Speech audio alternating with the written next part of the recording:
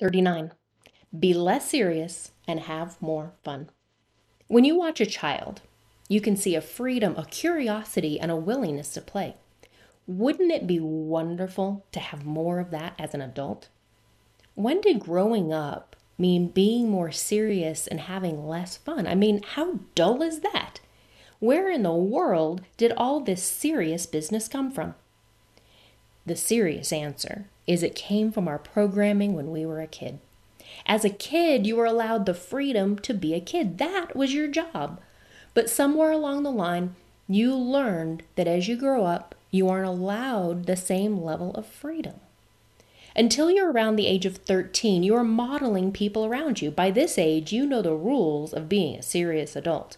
You have beliefs about being responsible, serious, and trustworthy. You know the rules about having fun, messing around, and playing. But is it really supposed to be so serious? We don't think so. Neither did Oscar Wilde. He's quoted to have said, "Life is too important to be taken seriously." How true is that? Here is the good news. You know how to be less serious and more fun. You may not have given yourself permission to let your hair down for a long time, but you know how. Your cells contain the memories of you being a kid. Even if you had to grow up too fast, like many kids did, you still had moments as a child, a toddler, or a baby where you were free to play and be.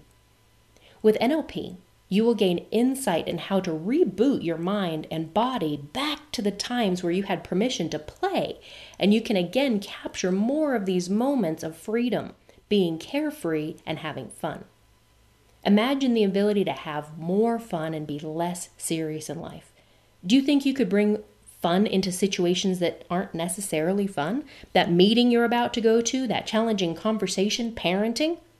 There are so many moments in life that would benefit from bringing in the lightness and joy that come from having more fun and being less serious.